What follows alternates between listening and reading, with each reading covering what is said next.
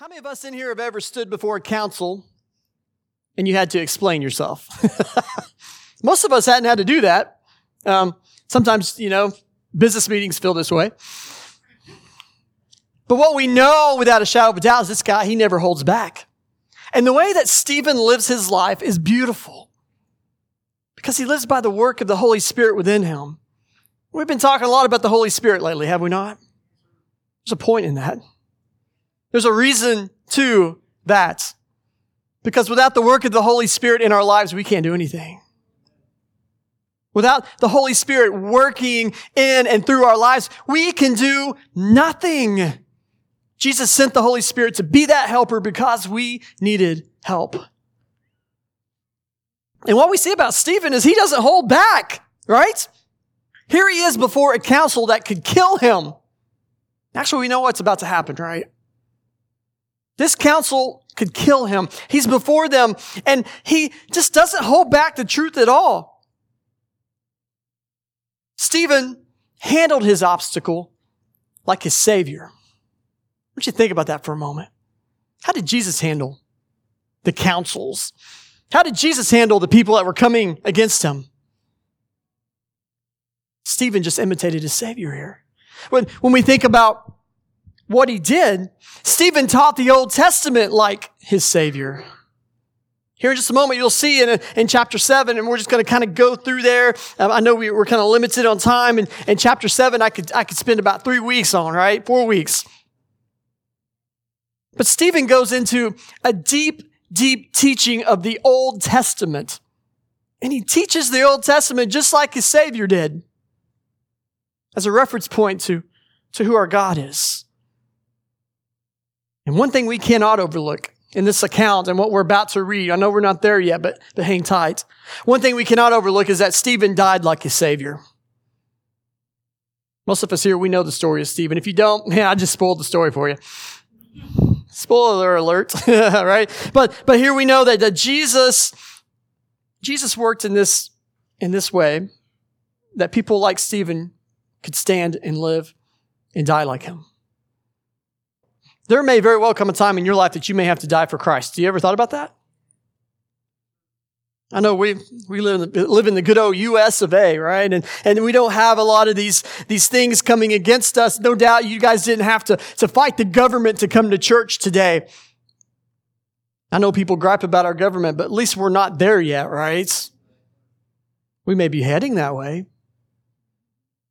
But in the meantime, we have this ability to live in freedom. But church, understand, Stephen, he lived, he taught, and he died just like his Savior. And if you want to know how to live your life, don't base it on Brother Daniel or don't base it on anyone else in this world. Who you need to base it upon is Jesus. And you base it upon Jesus by the power of the Holy Spirit. How good is our God that he gives us the ability to live for him? We don't have to do it by our own power. He gives us that ability to bring him glory, right? The sermon that, if you go to chapter 7, we see here it's the longest recorded sermon in Acts, right? He preaches and it's the longest recorded one. There's so much given here. Stephen goes back in time and he talks about the very fact that, you guys come here, but you don't even get it. You don't even get it. You don't understand the God of Moses. You don't understand the God of the patriarchs. You don't understand the God of the great King David, the great King Solomon. You don't understand this God at all. Can you imagine coming before a group of religious people and saying, you got it wrong? You're missing the point. Can you imagine being that guy? But that was our Stephen. Our man Stephen got up and he said, you know what? You're missing the point. He spoke the truth. And I love it. Look at verse 51 in chapter 7. After he gives this big, big sermon about how they missed everything. Look at verse 51. I don't know if he's talking to Baptists here or what, but listen, look at here. You stiff-necked people. Uncircumcised in heart and ears. You always resist the Holy Spirit. Man, mark that in your mind, okay? Mark that in your word. Mark that in your notes.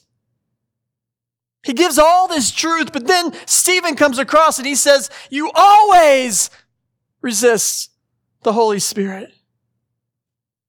Always. Throughout this book, we're seeing that the Holy Spirit is that key point to who we are as believers in Jesus Christ. We can do nothing apart from the work of the Holy Spirit through us. That what your pastor's doing right now, it's not my work, okay? Yeah, I love it when people say, man, that was a good sermon today. Yeah, thank you. I appreciate those good words. But really, it's the Holy Spirit that works through me, right? It's not my words. It's His word. It's the Holy Spirit that speaks to your heart. What I love is I can preach a sermon on this, and God speaks to you on something else. God sets you straight on something else. Here's Stephen, he says, you stiff-necked people. Why do you always resist the Holy Spirit? As your fathers did, so do you. I can't imagine coming up and saying, you know what? You're terrible, but not only are you terrible, but your mama is too. Your grandma, she was a terrible person. Your grandpa, terrible person. In a lot of cultures, you know, it's like it's not good to talk about the dead, right? Stephen don't care. They missed it. You missed it. You always resist the Holy Spirit. Why do you do that? Look at verse 52. Which of the prophets did your fathers not persecute? Anybody know a prophet in the scriptures that was not persecuted at some point? I don't know one. I kind of went back and looked at it. Every prophet was persecuted at some point by the people that were supposed to be listening, right? And they killed those who announced beforehand the coming of the righteous one. Well, who's he talking about? You know, John the Baptist, right? I'm sure there were others. The stoning of, So they did all this, right? And this stoning's about to happen, not because, you know, he broke some law, like he killed someone or something, but they're going to stone him because he's living by the Holy Spirit. I want you to, just before we get into it, I want you to think about that for a moment. This man who had broke no laws is about to be stoned because he's living by the Spirit of God. The story of David is beautiful. But I think about the story of Stephen. You have a guy that didn't do anything wrong. And he says, yes, Lord, it's well in my soul. I'm going to live for you, Holy Spirit. Would you work through me? And it ended in a not so good way by our standards, right? He gets right with the Lord. He follows the Lord. You know, in that first passage, it said that his face was like an angel, right? Why? Why was his face like an angel? I think his face was like an angel because that's how close he was walking with God.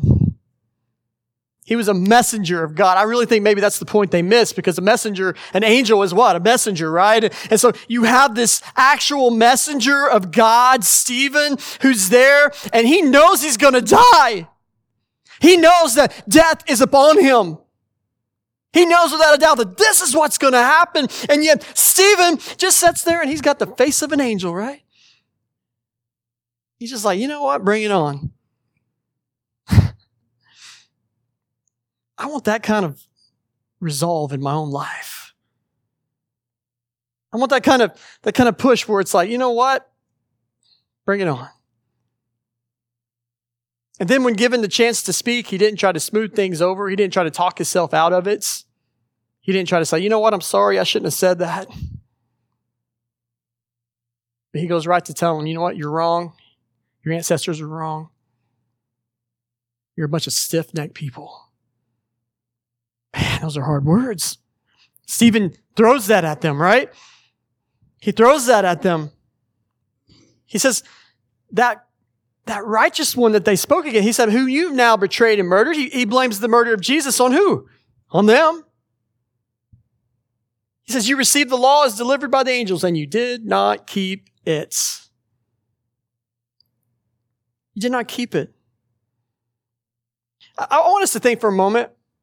Are we taking time in our life to live for the work of the Holy Spirit in our lives? And do we just get up and just kind of read a passage of Scripture and then we feel good about ourselves? We get up on Sunday mornings and we come to church and we sing and we kind of just feel good. We walk out of here, we feel pretty good. Instead of, daily the Holy Spirit is prodding you. The Holy Spirit is there wanting to work through you. I love church history, and you can get into church history, and one of the things in church history that you see a lot of is these things called revivals, right? How many of y'all want revival in America today? Right? I'm not talking about, preacher shows up on Thursday night and y'all pray a little bit, and then Friday you go knock on doors, and then Saturday, Sunday, Monday, Tuesday, Wednesday you got preaching, and you might have 20 people sitting in here, right? I'm not talking about revival like that. I'm talking about people who are bound and going to hell being changed by the work of the Holy Spirit, and we get to be a part of it. Those revivals of old that we've heard about. I'm not talking about just an increase in attendance, but I'm talking about people really being changed. It's got to start right here. Our man Stephen, you know what? It wasn't like he had a whole bunch of people standing around him. If you notice, he's kind of by himself. And he knows he's going to die. And still, he has that peace about him that passes all understanding. It was irritating to these guys. Because these guys probably in their hearts, they went, how does this guy have so much peace here in front of us? And we got rocks, behind our hand. How does he have peace? But he does. And he stands up and he tells them, you guys, you're wrong. And you may kill me today, but you need a close walk with Jesus. Look at verse 55. I don't know how many times I can say this in this sermon, but Holy Spirit, right? Verse 55, but he, Stephen, full of what? The Holy Spirit. Not full of, being a proud American. He wasn't standing there full of being a proud, Sooner fan or Cowboys fan, right? This is not who he is. He says he's full of the Holy Spirit. What does he do? He preaches his sermon. It's concluded. And he knows what's coming. But full of the Holy Spirit, he gazed into heaven and he saw the glory of God in Jesus, standing at the right hand of God. And he said, behold, I see the heavens opened and the Son of Man standing at the right hand of God. What a way to end a sermon. He preaches the good news, right? And then he says, you know what? I see heaven opened up. I see Jesus. I see his glory coming. This is what I see. What was the response? I know we get a lot of talk in churches. We need to have altar calls and all this kind of stuff. As a preacher, I know what it's like. You get down here. I'll probably do it today. I'll give an altar call and nobody shows up. Right? Nobody comes. This guy had an altar call and people came. People came. Did they come in the right way? No. Look what it says. At his altar call, he says, hey, come on, I see the heavens opened up. I see Jesus there at the right hand. In other words, I believe he was saying, you can get right with Jesus today. He's right here. But the response was this. They cried out with a loud voice, and they stopped their ears and rushed together at him. Then they cast him out of the city, and they stoned him. And the witnesses laid down their garments at the feet of a young man named Saul. Stay tuned to that name, right? And as they were stoning Stephen, he called out, Lord Jesus, receive my spirit. Not ouch my head, not ouch my elbow, but Jesus, receive my spirit. And falling to his knees, he cried out with a loud voice, Lord, do not hold this sin against them. And when he had said this, he fell asleep. He fell asleep. I can remember as a kid going to funerals, and that's a weird thing when you're a kid, isn't it? When the first funerals you go to, if you remember the first funeral that you went to, it's strange. But I remember preachers preaching. I remember my dad. I remember Brother Sid Tiffin. I remember Brother Dole. They'd preach these sermons that were just beautiful. But one of the verses or one of the things they would often say during the verse or during the sermon would be, beautiful are the feet of those, right? That's always a good one. But they would also say, beautiful is the death of those. And I don't know about beautiful, but I do know this. As terrible as that was, God was still glorified. His very last breath was Jesus, hey, don't hold this against them. His very last words were, don't hold it against them. If I was to look at the life of Stephen, it's not just that he went before a stoning council and just was stoned to death. It's bigger than that, isn't it? His whole sermon hinged on the words, you always resist the Holy Spirit. And by the power of the Spirit, he stands before them. And the first point I would say is this. Look at this. 3 points. I want you guys to hang with me. 3 points that we can take from this. Believers speak truth. Do you speak truth?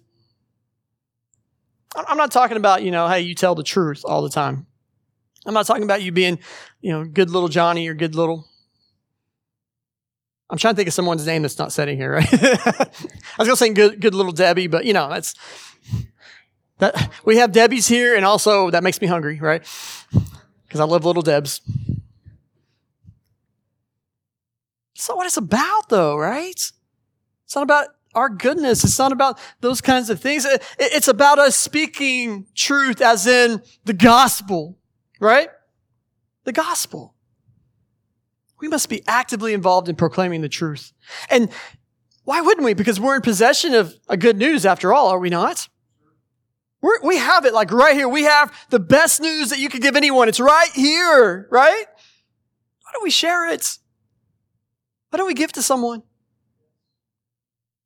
Say, here, you can have this. This is yours. It's free. And it's going to change your life. In 2 Timothy, we see the writings of a guy named Paul, right? Before that, his name was Saul. We notated here that, hey, there was a guy standing there, and he's standing there, and he's taking people's coats. And people are stoning Stephen to death, and Saul's sitting right there. Actually, Saul was over this whole ordeal. He was persecuting the Christians. And we know that God gets a hold of Saul a little bit later. We'll get into that. But I want you to see how the stoning of Stephen is not just something we take courage in, but it changed the life of Paul, or Saul at the time. Look at 2 Timothy chapter 4. He says, I charge you in the presence of God in Christ Jesus, who is to judge the living and the dead, and by his appearing and his kingdom, preach the word. What are we to do? Preach the word. Who's he talking to? He's talking to Timothy. He's talking to that group of believers there. But what do we do as a church? We preach the word. That's what we do. Tonight we have church at the park. Y'all excited about that? That's going to be fun. Which, by the way, if you're curious as to where we're meeting at the pavilion behind the big gun. If everybody knows where the big gun is here, we're right behind there in the pavilion. It's going to be nice. Bring somebody with you. But one thing we're going to be doing tonight is preaching the word. I pray somebody hears it. Our worship team said, you know what? Let's not do this acoustic. Let's put sound to it. Let's find some electric somewhere. Maybe people hear it, How cool would it be to people in the neighborhoods around, they hear something and they come to Jesus tonight? Why not? It's good news. Why wouldn't we share this good news, right? Timothy, in all his young wisdom, Paul says, hey, you're doing good in a lot of areas, but here's the thing. Always preach. Always preach. Always preach. Why? Because that's all we have. I can do a new program in our church every week. We can change it up all the time. If I preach the word's the only thing that's really going to change people. It's not whether people like Daniel or not, or they like our church or not. What it matters is that they hear the gospel. That they hear the gospel of Jesus Christ. And Paul learned that, because what did Paul see in the life of Stephen? A guy who just preached the word. Even when faced with death, he preached the word. And so we must be people that we don't just believe the truth, but we speak the truth. Guys, hear that, okay? And some of you are like, well, I don't know. I'm really uncomfortable giving my testimony. You need to get really comfortable giving your testimony. I'm going to say it again. I got one amen in the back. You need to be comfortable sharing your testimony. I want you to think about the most crazy story you have in your life. There was a few years ago, I walked out of work. I worked at Griffin, syrup, mustard. I worked there. I was their logistics guy. And I'm walking out of Griffin, going to lunch, and I round a corner, and about that time, boom, I got hit by lightning. No joke. This really happened to your pastor. Laid me out. I woke up 10, 15, I don't know. I was knocked out. 10 or 15 minutes later, I wake up, and I'm looking around. I'm soaking wet. And I go and I sit in the car, and the first thing I did after getting struck by lightning was I posted on Facebook. I think I was just struck by lightning. Literally what I posted. And I think Joni saw it. She's like, wait, what? What are you talking? Is this a word picture, or did you really? I really got struck. So I walk back in work, and I'm walking back in there, and I'm completely soaking wet. Right? I laid out in pouring rain for like 15 minutes. The reason I know that's because when I clocked out and when I clocked back in. But there's actually video footage of it too. I looked like Superman, and when I turned that corner, it really got a hold of me. But I go back and work, and they're like, man, what's wrong with you? I was like, well, I got struck by lightning, I think. I don't know. I was knocked out. I don't remember. Well, my buddy worked there too, and being the good friend that he is, he leaves me standing there and goes and checks the security cameras. And sure enough, yeah, he's like, yeah, you got hit by lightning, man. It's like, it's right here. It's so cool. I'm like, no, it's not. It's not cool at all. Hit me right here. Finally, I go to the doctor. I'm laying in there on the bed, right, the ER. My wife comes and picks me up. And I remember they take me in the ER, and like nobody believes it's happened. They're like, yeah, whatever. Struck by lightning, whatever. They go in there and they hook me up, and my heart's doing this weird thing, and they're like, oh, okay, something's going on here. It's beating, it's not beating. It's beating really fast, it's beating really slow. It's just kind of going all over the place, right? And the doctor comes in, he goes, well, here's the thing. Usually people, when they're struck by lightning, they're usually dead, right? About that time, I get a text, and it's a video from my friend. It's a picture of it, and I go, here, doc, look at this. And he like literally kind of walks out of the little room, and he looks at it. He hands me the phone, and I never see him again. That's an easy story to tell, right? I was struck by lightning.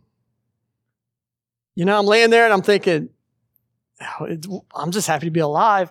I asked them, well, what's the cure for this heart thing? They said, well, we're going to have to shock you. No jokes, what they told me.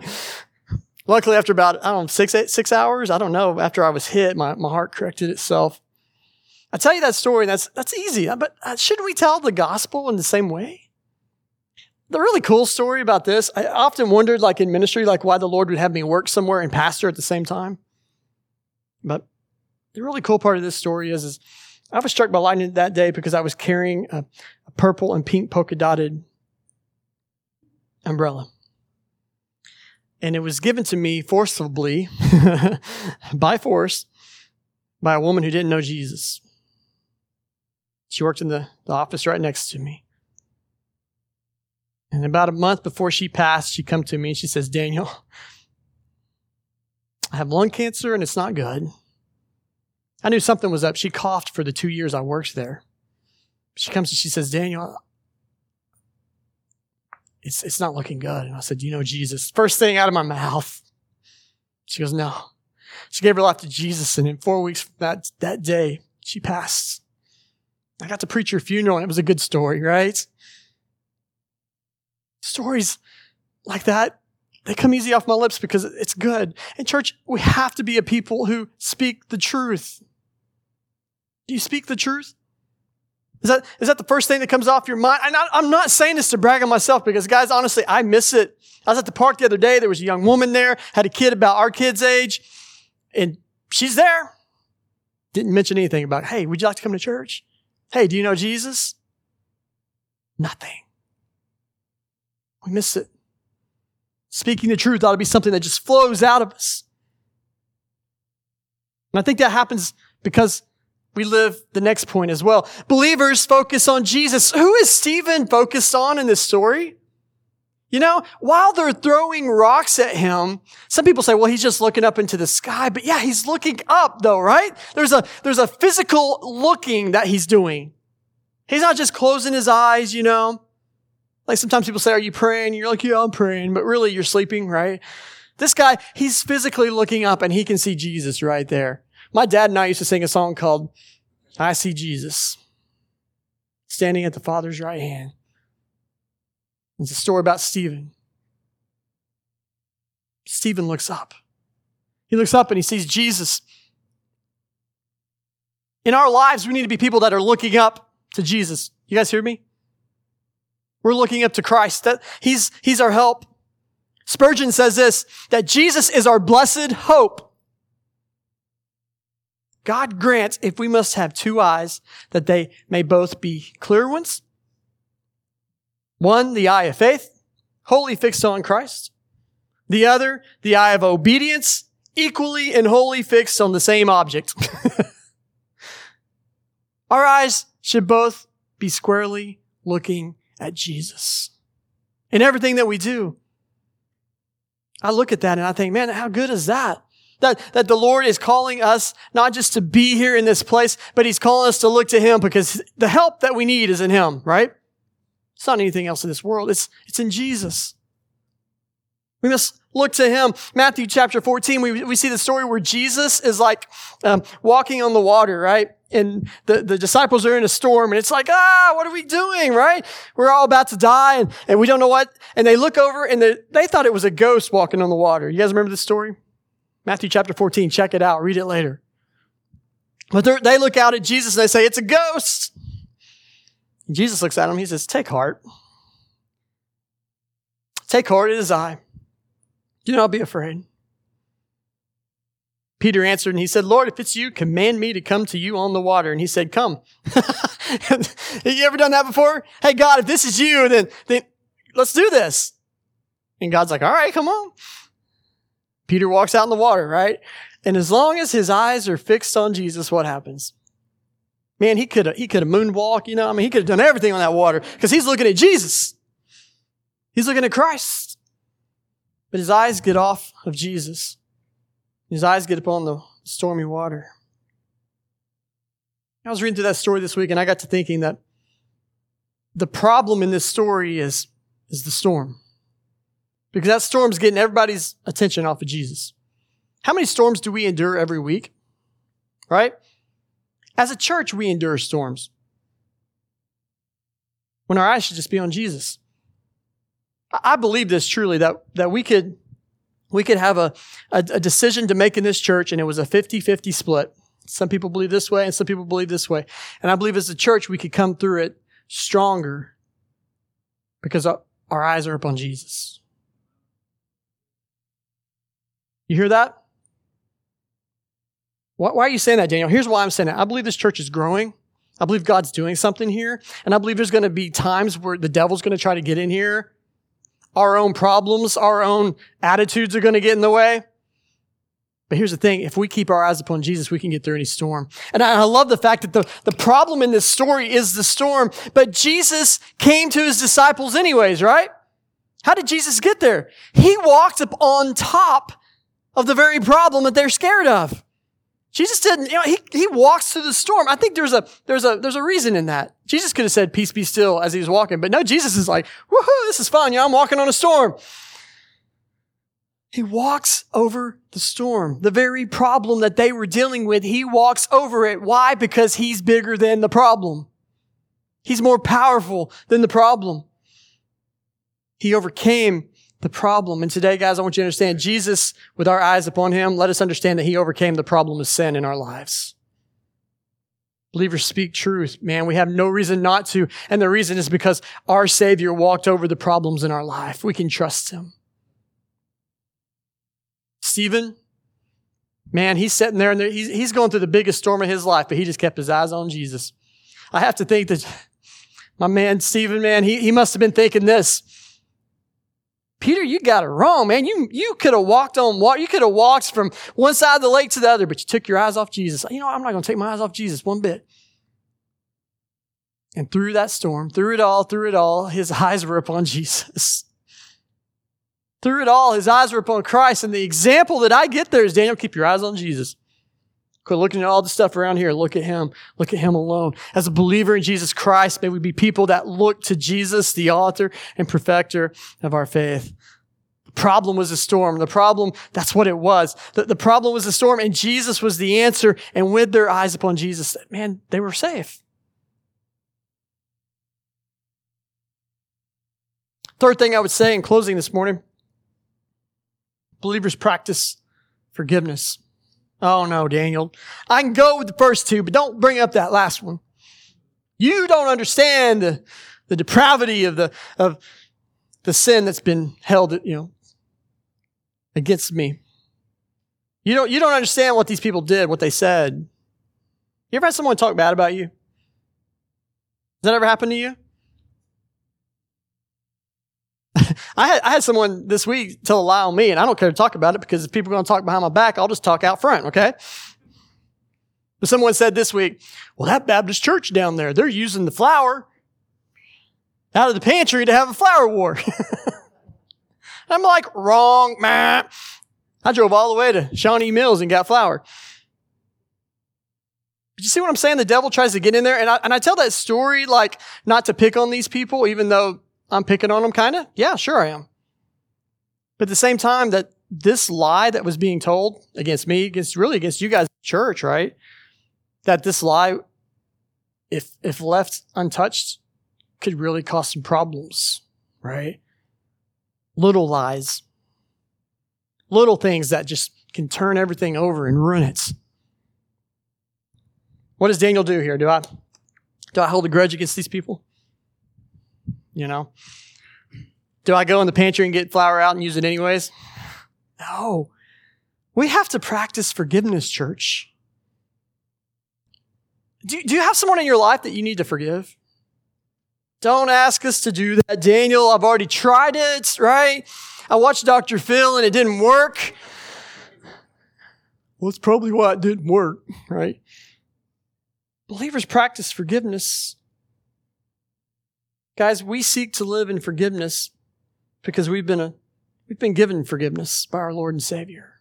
If we're looking to Jesus, we're constantly reminded that we've been forgiven. Amen?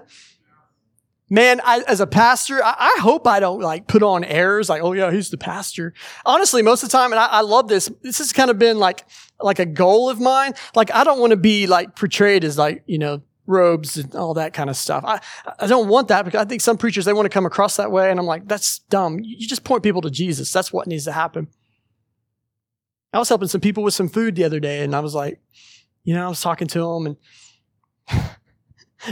Jesse and I, we were in there having a meeting because we have fancy meetings in here, and I go to give them food, and I was like, hey, if you guys don't have a church, we'd love to have you. And they say, oh yeah. So I'm Daniel, I'm the pastor. And you're the pastor? That's literally what they said to me. I'm like, yeah, I don't know how to take that. You're the pastor? I was wearing a hat and shorts. I guess preachers don't show their legs apparently. But we have to practice forgiveness, don't we? Is there something in your life? And again, I use that example of the flower stuff. I'm just like, you know what?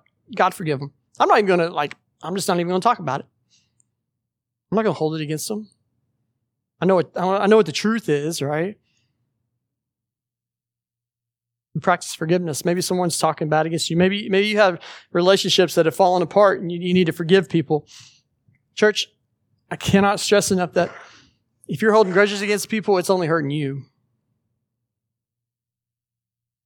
Maybe even within this church, there are people that have grudges against each other. You got bad blood. You need to get rid of that. We need to have one thought here, and that's Jesus. I know it's a tall order, but I want you to understand that we can do a whole lot of stuff living in the Spirit. Our man Stephen, did he cave in the last minutes there? No. I don't know if somebody's about to throw a rock at me. How would I handle that? And I'm not even saying just the human side of me, you're wanting to stop it or whatever. He doesn't even you notice he doesn't put his hands up, right? He just looks up. And so he's taking rocks to the eyes and to the mouth and to the nose. He's taking right to his Adam's apple, his chest.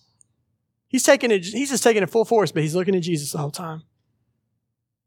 And I believe The example of Stephen is more than just a guy who just died. Well, that's really cool. He died for Jesus. No, man. He spoke the truth. He focused on Jesus and he forgave him. He forgave him. You want to know how big forgiveness is? This is cool. I want you guys to think about this. Forgiveness is so cool that the guy who was responsible for it, named Saul, becomes one of the most powerful proclaimers of the gospel. And he was the one that was standing there holding the coats of the guys who murdered Stephen. That's how big forgiveness is. You may be thinking, my forgiveness is too big. You forgive people, you're going to see big things happen. I guarantee it. You're going to see big things happen. You don't have to worry about it. God is the God of redemption. God is the God of redemption. Can I leave you guys with a verse? 2 Timothy 4. You can turn there, mark it down. I didn't put it up on the notes this morning, but the strength of a believer is found in the Spirit. Life in the Spirit is what gives us the tenacity to go on. But look at 2 Timothy chapter 4, starting at verse 6. Paul's writing to Timothy, and like Paul's went through a lot already, right? And what's he going to say to Timothy? Well, earlier he told Timothy in the passage we read, preach the word, preach, preach, preach. Look what he says here in verse 6. For I am already being poured out as a drink offering, and the time of my departure has come. He's writing to Timothy. He's like, it's almost over. I'm about to die. It's almost done. I've been poured out. There's nothing left of me, Timothy. Verse 7. I fought the good fight. I finished the race. I've kept the faith. Henceforth there is laid up for me the crown of righteousness, which the Lord, the righteous judge, will award to me on that day. And not only to me, but also to all who have loved his appearing. Paul, in the last moments of his life, the last few days, the last weeks, we don't know how long it was at this point, but we know that it was getting close to the end, right? And he tells Timothy, he's like, hey, my life's been poured out for Jesus and it's okay. It's fine. You may be saying right now, well, how much time am I supposed to give to Jesus? All of it. I'm going to say it again. All of it.